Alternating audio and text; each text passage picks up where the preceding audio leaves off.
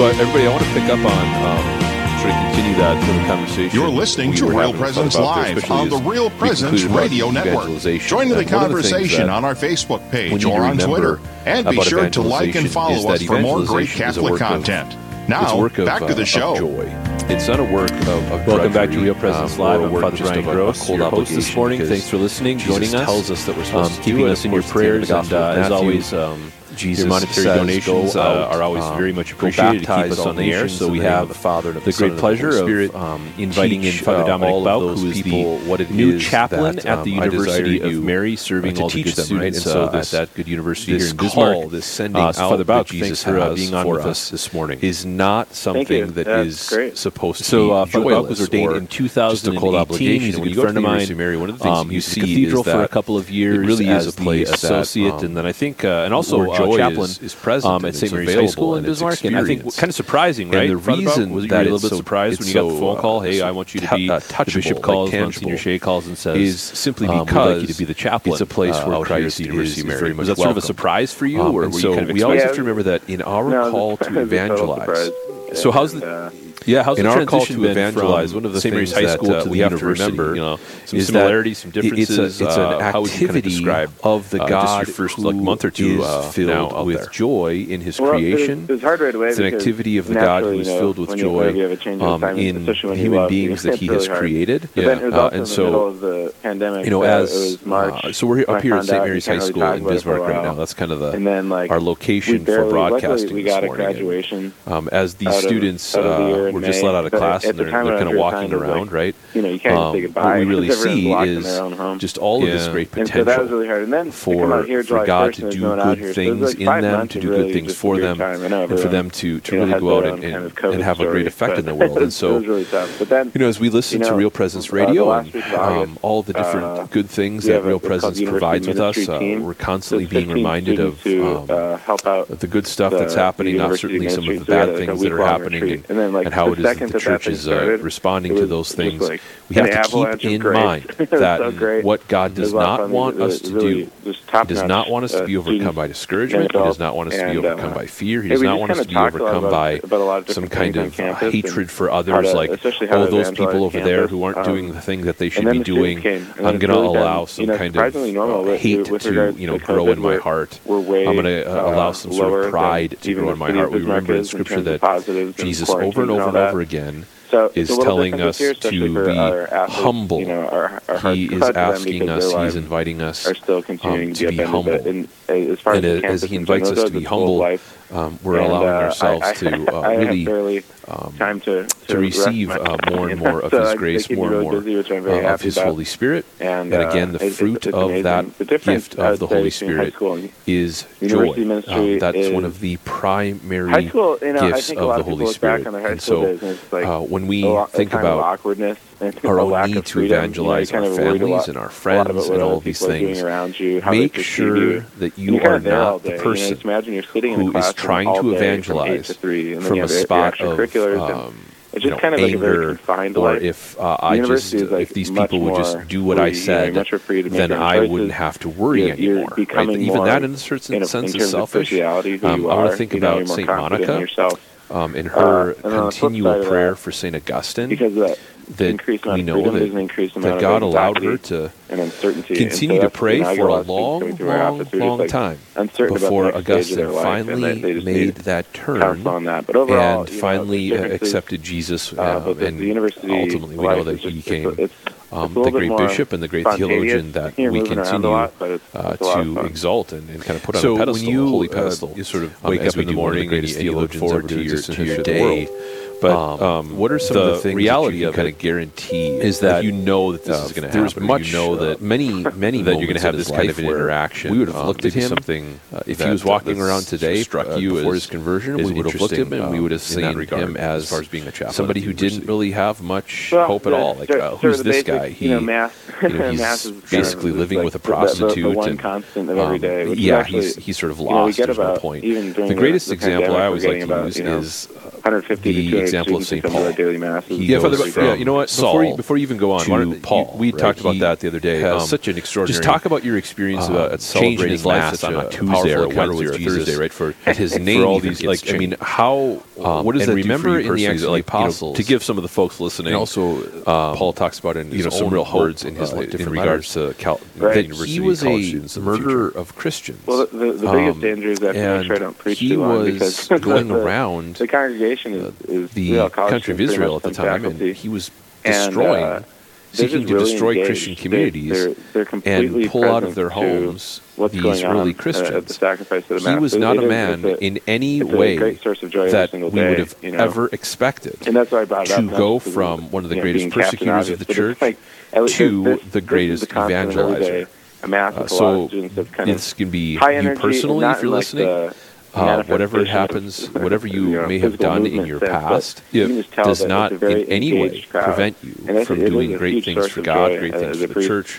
It doesn't prevent you, especially it doesn't prevent you from being a saint. And I think that motivates we're all called to be saints, of course. We talked about this and too. So, and then whoever it is in your life, you look around your spouse, your kids, your family, your friends, whatever, and you look around and you see them and you're like, well, there's no place more dangerous for someone's faith than a college campus, and it's so easy really no just to kind of like to understand again that is not in any way Jesus.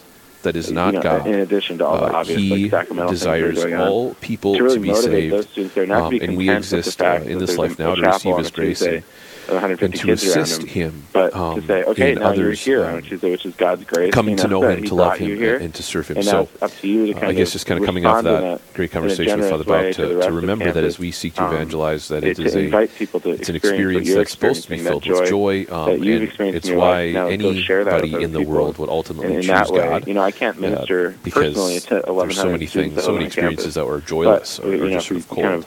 The model that Christ gave us is have a great hope. We look at St. Augustine and St. Paul and realize that nobody is outside of the grace that God desires to give. So have hope. Continue to pray, especially for those that you know desperately need God or who are fallen far away from Him. That Jesus handed on to you? Really desires. I won't do the Elijah thing. All people to come to know So Him. When you look out at those kids, to our break here, right? Our hard break.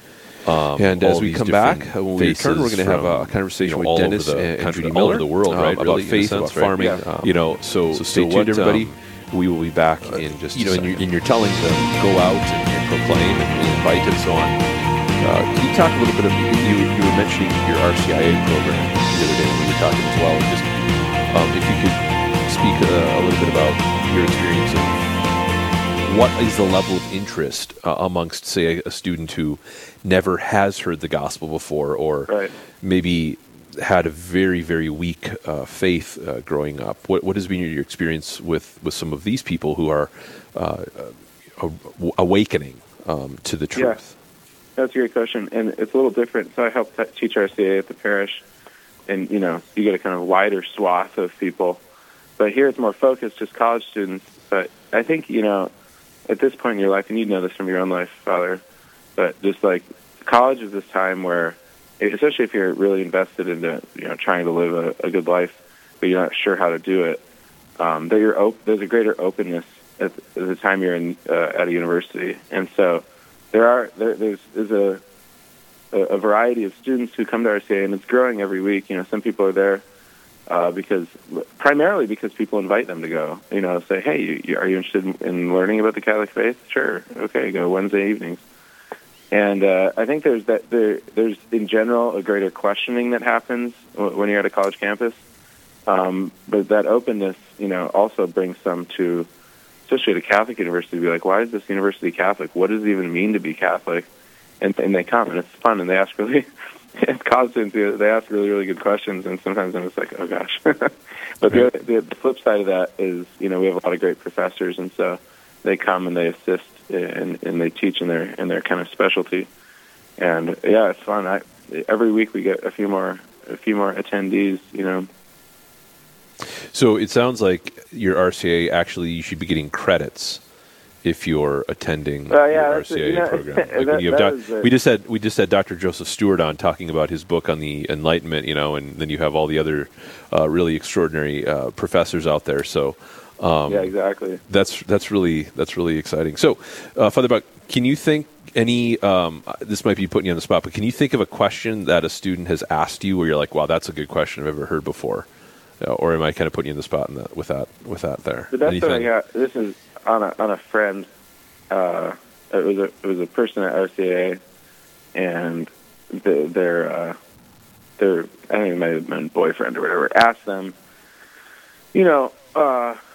what's like? It's hard for me to believe in God because there's like such little evidence. The kind of the classic a little bit objection to God. It's like how could I can't see him, I can't touch him, I can't feel him. Mm-hmm. Why would I think that God existed? Which is a great question, and there's a lot of ways you can go about it. My response to her is, we believe in. Well, first of all, in the class, I talked about how I don't know if you remember these kind of lousy arguments from like the new atheist crowd of, well, okay, you can't prove God doesn't exist, but you also can't prove an invisible flying spaghetti monster doesn't exist. Right. And so it's like, but we as Catholics, we don't believe that God is just some added thing in the universe that may or may not exist. If he does exist, it's nice because he gives you presents. If he doesn't exist, well, whatever. We believe that God is the most real thing ever, right? That he is the source of all being, and that he's not only the source of all being, but he's the source of our happiness. He's our final destiny. He's the underpinning for all of creation.